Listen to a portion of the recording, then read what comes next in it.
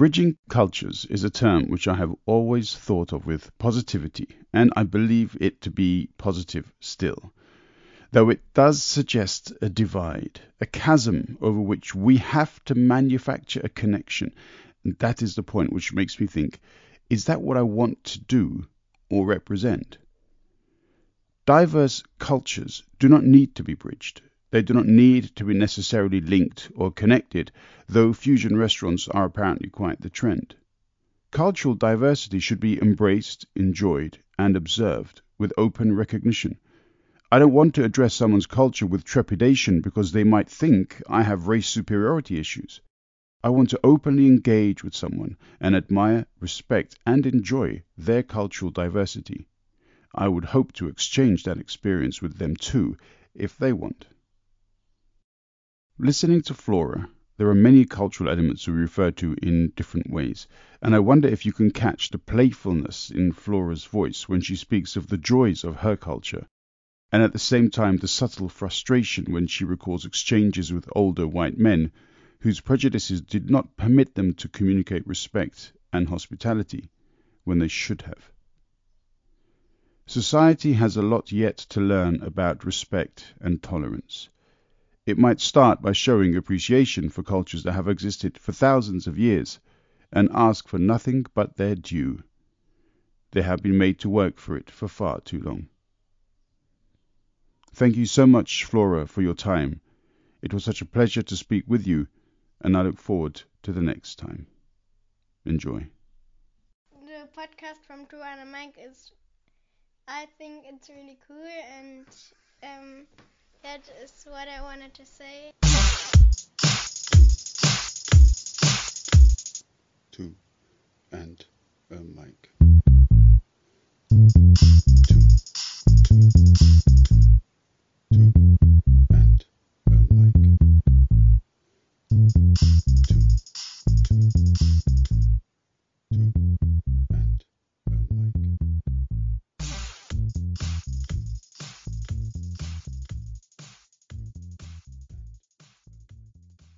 I'm joined by Florah, who I've had the pleasure of knowing now for a couple of years, but I finally managed to build up the confidence and courage to ask you to do a podcast with me. Florah, thank you very much for saying hi. Thank you so much for reaching out on this. It's a pleasure. It's a pleasure to always talk to you. You know that. That's very kind of you. We've had a few interesting conversations. Just to point out, so we first met at a sort of hiking, I can't say retreat, but this group connected to Friends of Nature in a wonderful part of Germany called the Allgäu, and this town is Oberstdorf. But I think you've been a long-term member or attendee of this hiking thing. I've only been there a couple of years. How long have you been with Friends of Nature? About 6 years now. Okay. Yeah, I haven't had the pleasure to do all the trips that they organize, but at least I do one or two a year, and it's always wonderful company. We get to meet. I mean, this is how we get to meet such connections, and it's wonderful to be out in nature. While enjoying interesting conversations, people left-leaning and very, yeah. I feel at home. I believe you do too. Absolutely, yeah.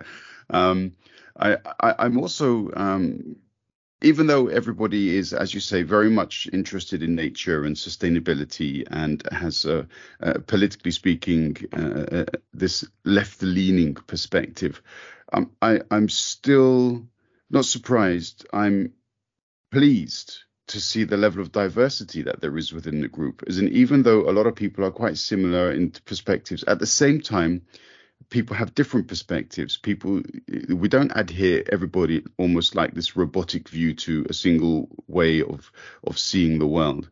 There are different views, different methods of achieving perhaps similar targets, and people from lots of different backgrounds. It was great. I mean, I'm sure you fit into that obviously in many ways, but from our discussions, it's clear that you also observe these things. I do indeed. We all in a way, I mean, we encourage discussion, we encourage arguments. It can get very heated at some points, but we all know we are in a similar boat. We in the deepest parts of our hearts, we are similar in certain ways, but of course, there's room for debate, discussions, heated sometimes, but at the end of it, we all, how do I say, there is space for diversity, and diversity in opinion, diversity in culture, diversity in how we perceive the world, and but these are all welcome. So this is a gem. Yeah, absolutely. And to have this, it was also really good with the way that Friends of Nature organized these trips. I haven't experienced a Friends of Nature event not organized by Uwe Margi and the team at from Berlin, but yeah, this emphasis on coming together, this emphasis on doing things together, this emphasis on being involved and helping one another. It does kind of come through in everything that they organize. It does indeed, and to bring it together. I mean, with since we are, or rather, I am a member of the Berlin chapter, and with Uwe being at the helm of these organizations, um, the emphasis in doing all this in nature, and also having it touches me in many ways. You know, my ancestors used to pray at the to their ancestors and give libations at the foot of the biggest tree, or whichever tree that was, and nature was appreciated. So I do feel at home. Which brings us to obviously a very large part of our talk today. So you are of African descent. If I'm not mistaken, Kenya is where you would call Yes, home, yes? yes, Yeah. indeed, it's home. It's interesting because we refer to home, um, and I believe I talk to for many other Africans, but at least for the people that I know and my family.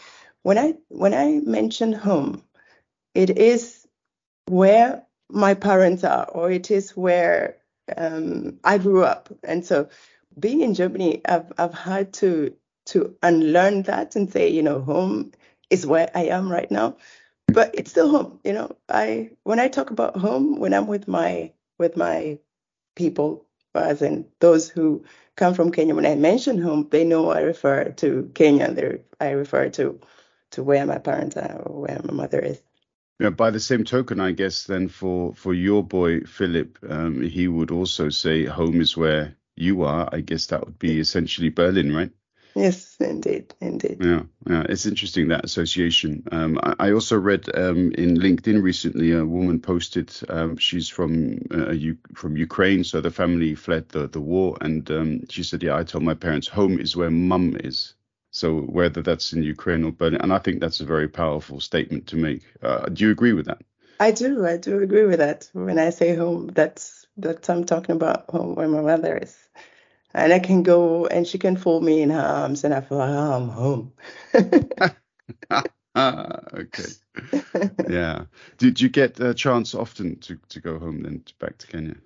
I do. I call it my annual pilgrimage because it has ended up being that. When I was in Kenya, I was living in Nairobi, and my mother was living in a small town called Migori, and I saw her a lot less than I see her now, because when I go now, I have a concentrated 3 week where I spend at least 2 of those weeks with or around her. So I end up seeing her more. It's a pilgrimage, as it is. It's different from what it was back then.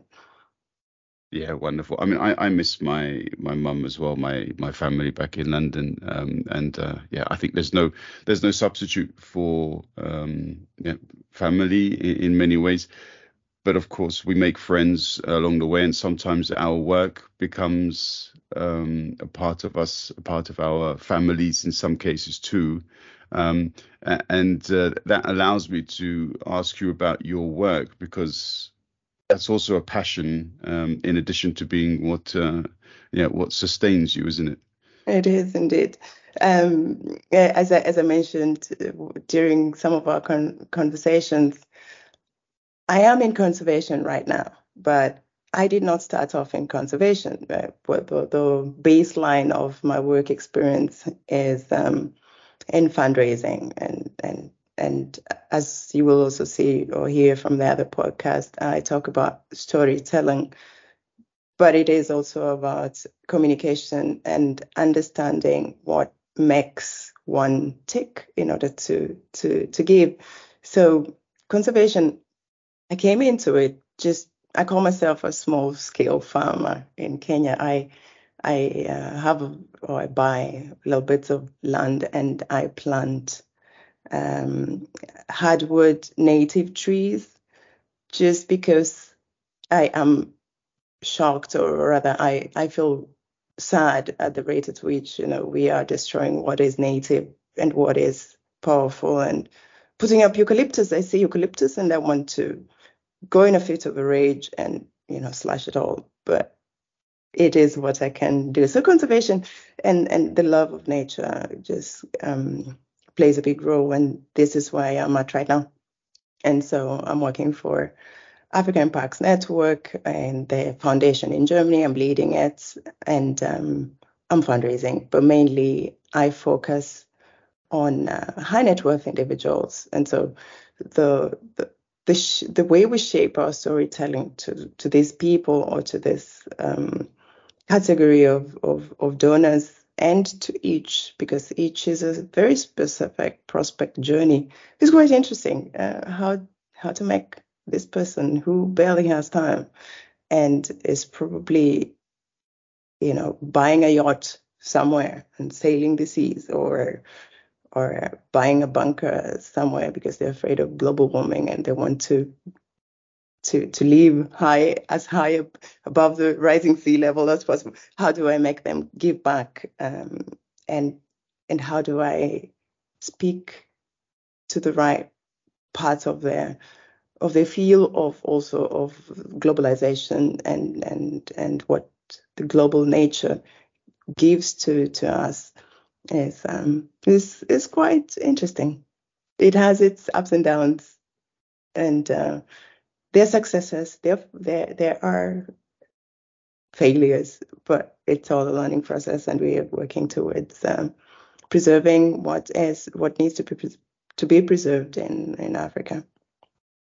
Yeah, and just to add, the podcast to which you referred is the TU, the university alumni podcast, which I will put a link to in the podcast notes for this one as well, because it's a great it gives a lot of very good background detail as to what you do, how you do it, and you also talk a bit more about the storytelling and how you sort of fit it to you kind of make it very individualistic for the people with whom you are communicating, and I do like that, and it's always good to support these other podcasters. Just to mention something, the podcast is called Zukunftsmacherinnen, like the future makers. I'm a bit embarrassed about that, because I would not necessarily, categorize myself as that, but it is what it is.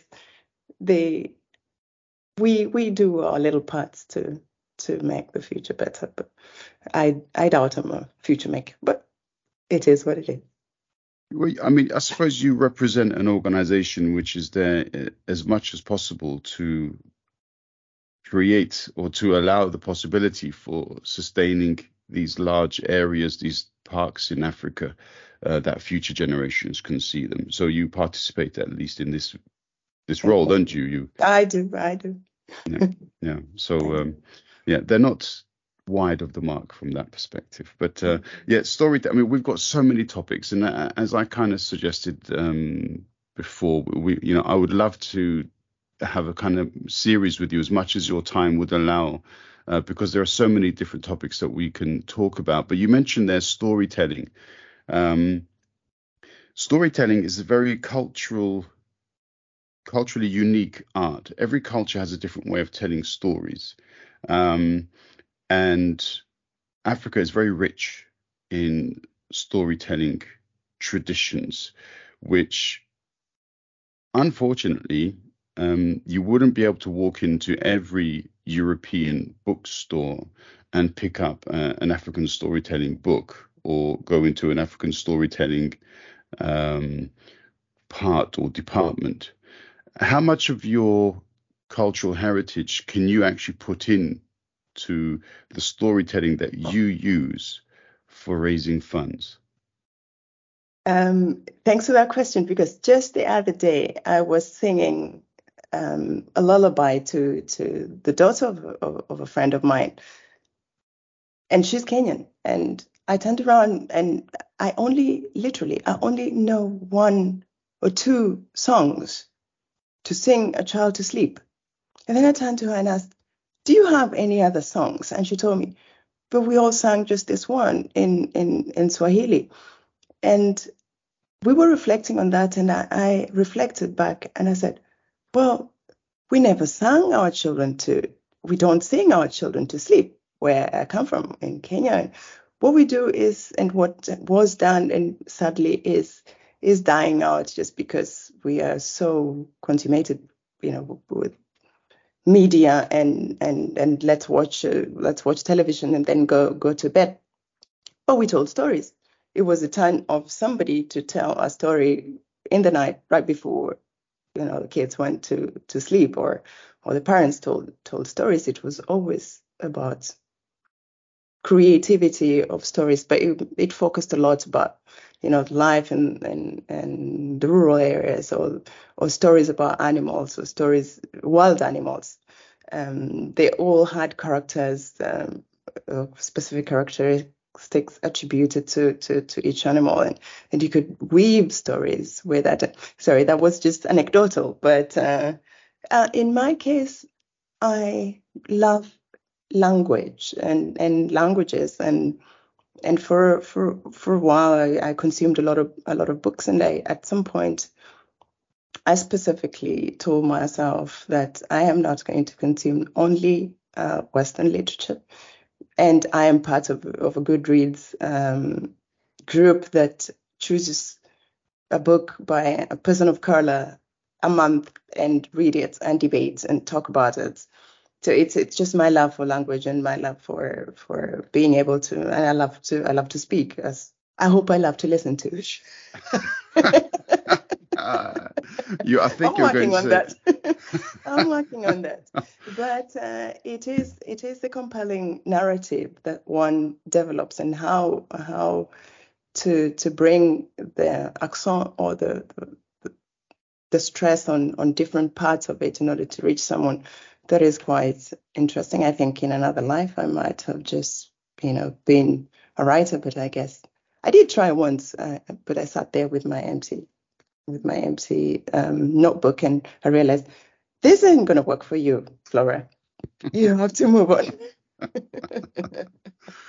Yeah, you never struck me as somebody who talks too much, nor indeed, when given the opportunity of speaking, tries to dominate the agenda. But I do believe, as in, first impressions are interesting, because and we're also going to talk about this, because you have some interesting stories about first impressions, and we'll come to that. A first impression I had of you, you obviously you have a very big smile, um, and it's wonderful to see somebody smiling, because when I see someone smiling, I also perversely realize that it's so rare to see someone smiling. You walk down the street and everybody's vexed or stressed or thinking about, damn, what do I have to do next?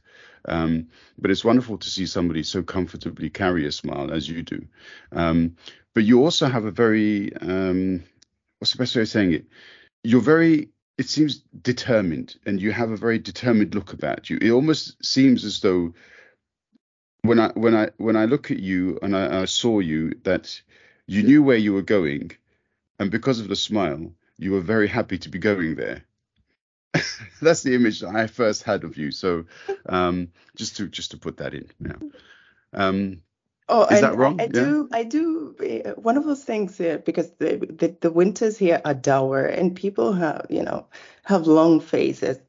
And I just get access to or talk to random strangers on the train, and I compliment them on this color that they're wearing, or I compliment them on the book they're reading, or how they look, and it's almost they're always taken aback for a second.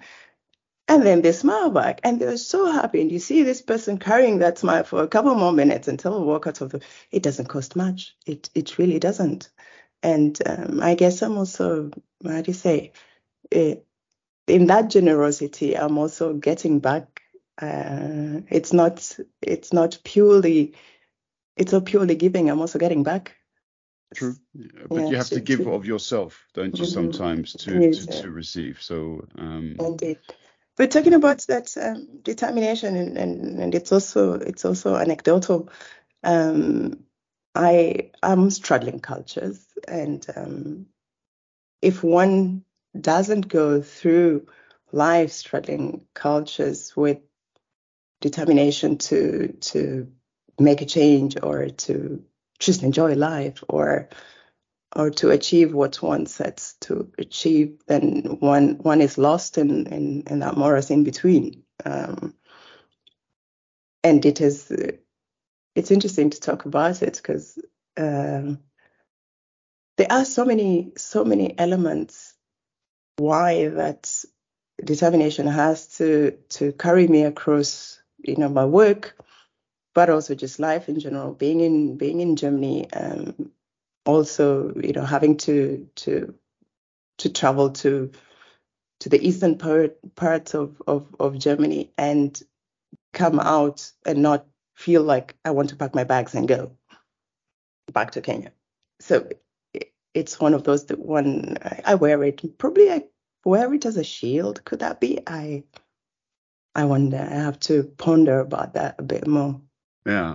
First impressions and conversations is it was when we had our chat to talk about things. Maybe today it's going to seem a bit like we're jumping around from topic to topic, but I really want to get a good grounding, as it were, and then maybe in the future we can expand on some topics. But you off well, you said about when you meet new people for the first time and you've already interacted with them.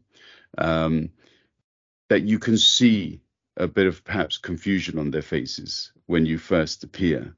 And I love that little story. Well, please, if you would like to sort of retell it, because it's just fantastic. Sure thing, and that is mainly related to my work. So I do interact with say, for instance, in my previous job, I interacted a lot with ministries, and I had several meetings with high level ranking ministry officials, or talking to foundations, or even to some of the donors that I meet. So the first conversations, and because they just don't have time to Google and find out who this woman is who's talking to them. My surname is Ikawa Witte, and Ikawa sounds very Japanese, and Witte is so white German Dutch that there is the presumption that I am not black. Let's just we put it like that. So finally, when we get to meet, and you're walking into a boardroom and open the door, and people are sitting and waiting, and I'm coming in either by myself or my CEO, or any other person I'm bringing along. And I walk in, and it is almost always sure that they look above and over my shoulder to see the Ikawavitsa coming into the room, and they dismiss me. The dismissal is so, I've learned to see it, I've learned to enjoy it. And then, come in and sit down. And after the round of introductions, and sadly, I sit in front of many older white men, and a lot of some of the stereotypes are true. And so they start speaking, and they start speaking over me, as we say it, and I let it. I listen, and I just let them do that for a bit until it's my time to interject or to speak and have an argument or just present. And I do love to.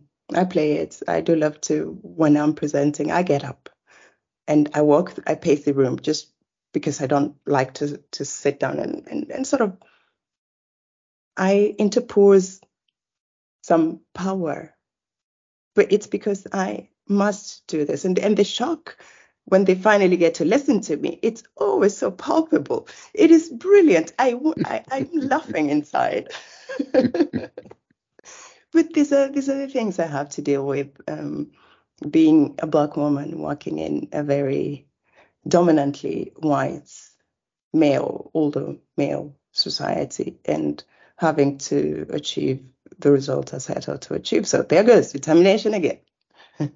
Yeah, and I mean, it's amazing that you can do this with the regularity, and of course thereafter the success that follows. I mean, you said that it's not always success. Sometimes there are, you can't achieve what you want to achieve, and that's part of any job that we engage in.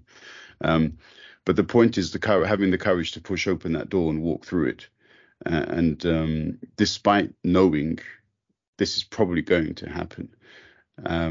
I've heard lots of people talk about this from a different perspective, and it's like, why do I always have to justify my presence? Why do I always have to fight a corner that any other person or a white person would just simply be able to walk in and be immediately accepted that they have a right to be in that room? And yet I have to fight for that. And it's a hateful side of how unequal society continues to be. But I think your approach can only tell me that you will win that argument every time. I'd love to be a fly on the wall, to be honest, and see that. One day, please take me along. I will get ready for this. I can't wait. We're wonderful to see that. If it ever happens, I would love to do that. So also the fundraising. In the other podcast, you say something really interesting, and it's something that I've often thought about because I've worked with other NGOs, and raising money and finances in general is a huge part of every non-governmental organization, because they simply cannot rely on sort of tax, not necessarily tax benefits, but money from the taxation system. So it's very important that you are successful in doing what you do, and it's such a small portion of the economy that goes to NGOs. And you mentioned this thing about partnerships, and that's also, the SDG goal number 17 is about partnerships. Why is it so hard to develop partnerships with other organizations in raising money, do you think? I believe the biggest part is that many organizations, also a founder mentality plays a big role in that, is they seek to be the best at what they do, create their name, get the recognition and the power that they can do what it is they set out to do. The problem is that not one organization can be a solution to a specific niche of a problem. There are interconnectivities. And it sort of ends up being the same capitalistic mindset. It's a dog eat dog world. I want to get as much. I want to grow. I want to have this organization under my name that has X number of staff and that is raising X amount of money. And so they are so focused internally on their own, finding or creating space for themselves. It's like a dog marking its path on a tree. It is that, and it is sadly harming the potential impact that collaboration could bring. And as we go along, as monies get, as more organizations proliferate the giving space, there is less and less that is then divided among so many more. There are NGOs sprouting left, right, and center. It is just this very, very selfish. Let's call it as it is. And I will, giving examples of some organizations that I have consulted for and with. One cannot do everything on their own. So the need for collaboration is so much greater than the need for their own self-sustenance, and which is why I chose to work for African Parks, because our funding model is not one that is going to make us, I'm not looking at having a team of 50 people working under me. I am working alone, so to speak, in Germany, and covering bit of the DACH area, as I call it, Switzerland and Austria. And it is to get this, as much of this amount down to the parks and to where it's needed, instead of funding a huge number of staff who's working on small grants and calling it, oh, we're a big organization. It is the bigness, or I want the power play of having X number of staff or X amount of money coming my way is a lot stronger than the impact that could be achieved if people work together. The interconnectivities, when we're talking about conservation, is so key. We were talking about community, engaging communities. We're talking about tourism on the one side, but also on having landscape approaches, or having cross-border approaches that would essentially require, in order to have a broader, stronger impact, it would require collaborations. So I went a lot longer than I should have done, but I do get very frustrated when it comes to the piecemeal ways that NGOs work, and the whole NGO spirit of collaboration is lost. And it does take a lot to get people to think together. Yeah, and there's no limit to how long you can take to answer a question. It's great, because the more that you talk, the more thoughts come out. So you kind of expand upon an issue which I only know a little part of, and you give a greater response within that same context. Well, as you were talking, I also had this thought that you mentioned the proliferation of NGOs, and clearly there are organizations whose sole intention is to divert money away from certain other NGOs, and it's to sort of kind of, as much as is possible, to control the flow of those finances into maybe European or American or Canadian areas, and to kind of deprive other areas of some of those funds.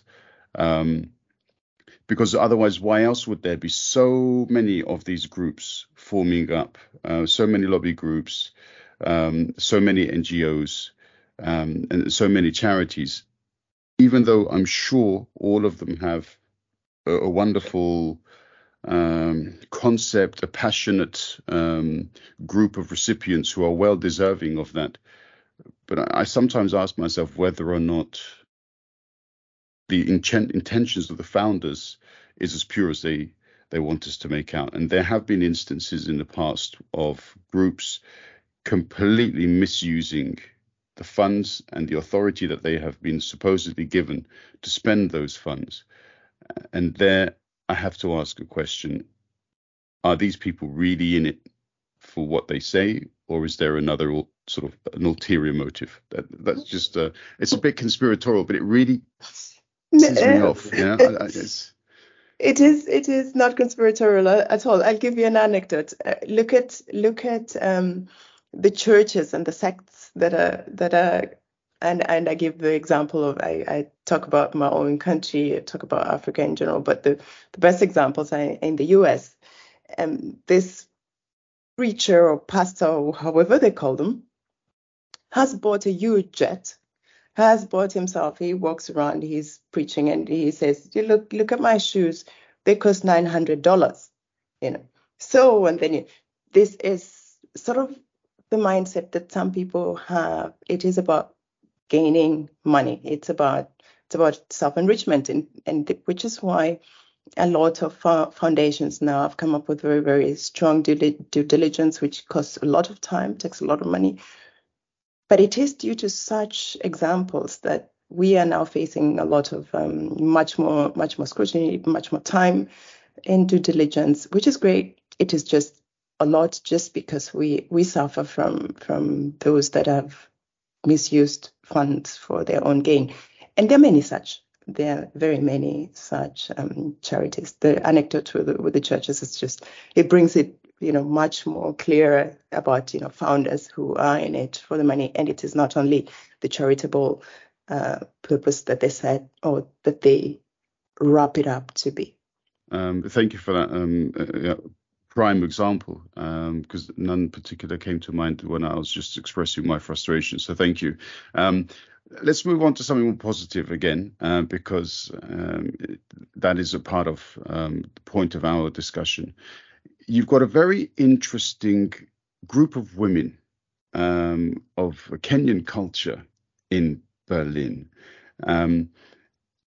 Please tell me about it, because even though it sounds quite a specific group of women, Kenyan women, there's also an interesting element of diversity even within that group, isn't there? Indeed, there is. Just shortly to say that the person who came up with this idea, and this is what happens when one comes from, you come from one country, you move to the other. I'm just lucky that I'm very social, so I did not have to gravitate to have a link to Kenyan people in Germany. It was in an ad hoc way that I met them. But this woman who started this group set out to have no more than 10, 15 women who are there to support the other members of the group in all ways, shapes, and forms. So the diversity in the group is, in essence, multicultural within the Kenyan society. So we all come from different. We still end up being very, very tribal in a way, because we speak all those languages, and languages separate us. But it's across those divides, and it's across the professional divide as well. So we're having lawyers, we're having accountants, we have people who are in housekeeping. So it is very diverse. So it's not an elite group, but it is a group that is, we share that part of our culture that we're not able to find here, which is, we are those people. We carry our histories and our cultures in us, and they are rich. And once you cross that divide and you're living somewhere else in a different country, you lose the community. You lose the enjoyment of being in that community.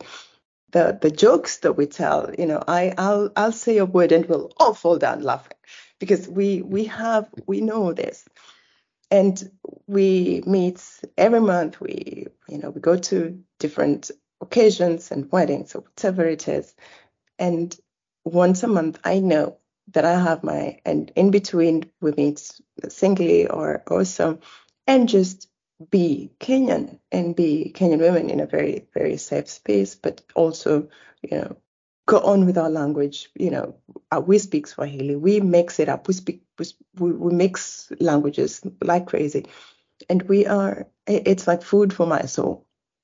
And this is one of those things that people who straddle countries, cultures, might miss, I believe. And if there could be such, it's something I encourage quite a bit. So I feel warm and fuzzy inside, and we cook what we cook. Some of the stuff that we eat in Kenya, my family here will be like, they eat it begrudgingly, but I sit with them. I sit with my girls. And we eat, and it's about, we focus a lot on food and sharing space with food. And anecdotally, which is just to mention it, when somebody comes into my home or has visited, and even if it's an impromptu, and I'm sitting down to a meal, they better eat with me, because there is no way you can say no. Whatever I have, and this is one of the sayings in almost all our languages, whatever is in my plate can be divided by whichever number of people are in my vicinity. Everybody will eat a morsel, and everybody will be happy for it. So it was quite shocking, when somebody comes in and I say, "Come on, sit," and they said no, and they felt comfortable to say no. I was like, no, you cannot be comfortable saying no to. But those are the things, we learn, we adapt. But those are some of the unchanging parts of me that I carry.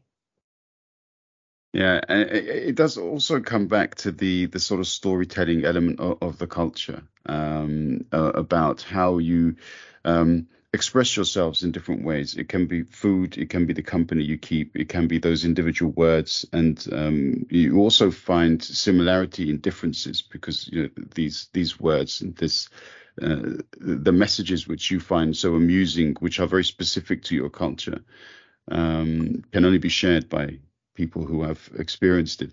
It's a shame that other cultures can't also share in this, but that maybe would be too much to expect, I guess. They need an immersion. Yeah. I've often sort of watched as certain conversations develop online about people from Africa, some of especially the historical stories, and obviously tragedies as well that have befallen many people from Africa over the years.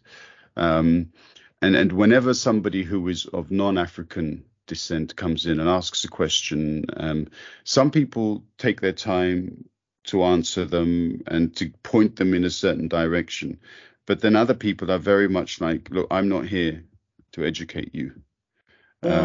You have to educate yourself. And I don't think there's anything wrong in either one of those perspectives. But just quickly, because I know you need to go soon as well.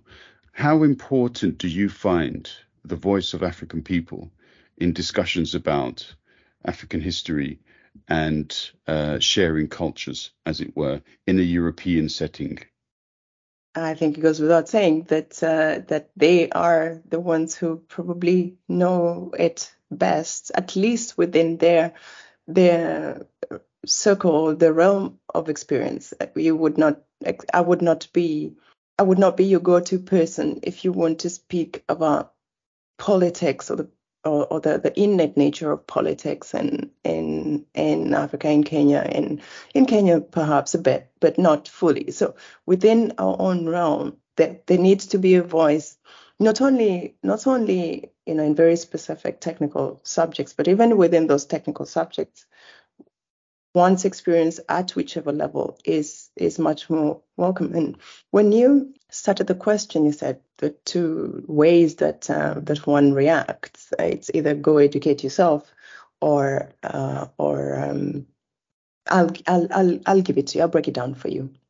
At some point, I've been here for almost 17 years. It's a long time, and my experiences here have shaped me in how willing or open I am to educate someone. But my experience has also taught me to read this person, whether they are being just callous in their question, whether they really want to know. I would know if somebody really wants to know and they acknowledge their ignorance in the matter, or if one is playing at know it all. So, of course, the way my experience has shaped me in Germany and in Europe, the very first, innately, I stiffen.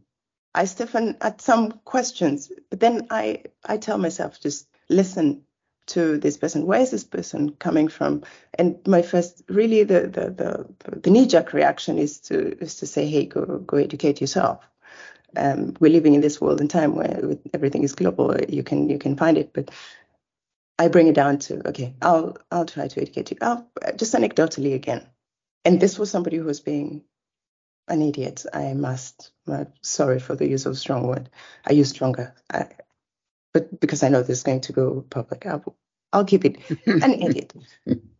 So I was at the Chaos Communication Congress, which is a whole bunch of nerds and computer geeks, just because they have quite interesting sessions talking about from breaking down of particles in physics to how does the government control elections, things like this. And I sit there with my computer, and this guy really, literally, I did not expect that, walks up to me and says, so you have computers in Africa. So I look at him, I'm like, you know what? We've built like the best infrastructure on the trees we live in, with the monkeys around our backs. And we have electricity, which we, harness from, little windmills flopping about in the background. I mean, that was crossing a line. I mean, this was an extreme. But there are those people who would, genuinely want to know, how do you do this? How I also make a joke about, I can touch hot things. I don't burn until I make an anecdote and say, Black people don't burn. That's why we don't cremate. But that's going behind it. But generally, the very first knee-jerk reaction in some cases when questions are asked is to stiffen up. You're like, you feel the prejudice in the question, even when it's not there. And so, which is why more voices should be given to Africans within talking about things that relate to them publicly within the media, which rarely happen. Yeah, far too many European experts in Africa as opposed to African experts from Africa. Very much. I know you have to run off, Flora, so I will look forward to our future communications in any case. Thank you so much for your time and your wisdom and your storytelling and your anecdotes and your big smile, which only I will see because this is a podcast. And I wish you well and look forward to the next one. Thank you so much. It's been wonderful talking to you, and a lot more has come out of this. So I look forward to our next.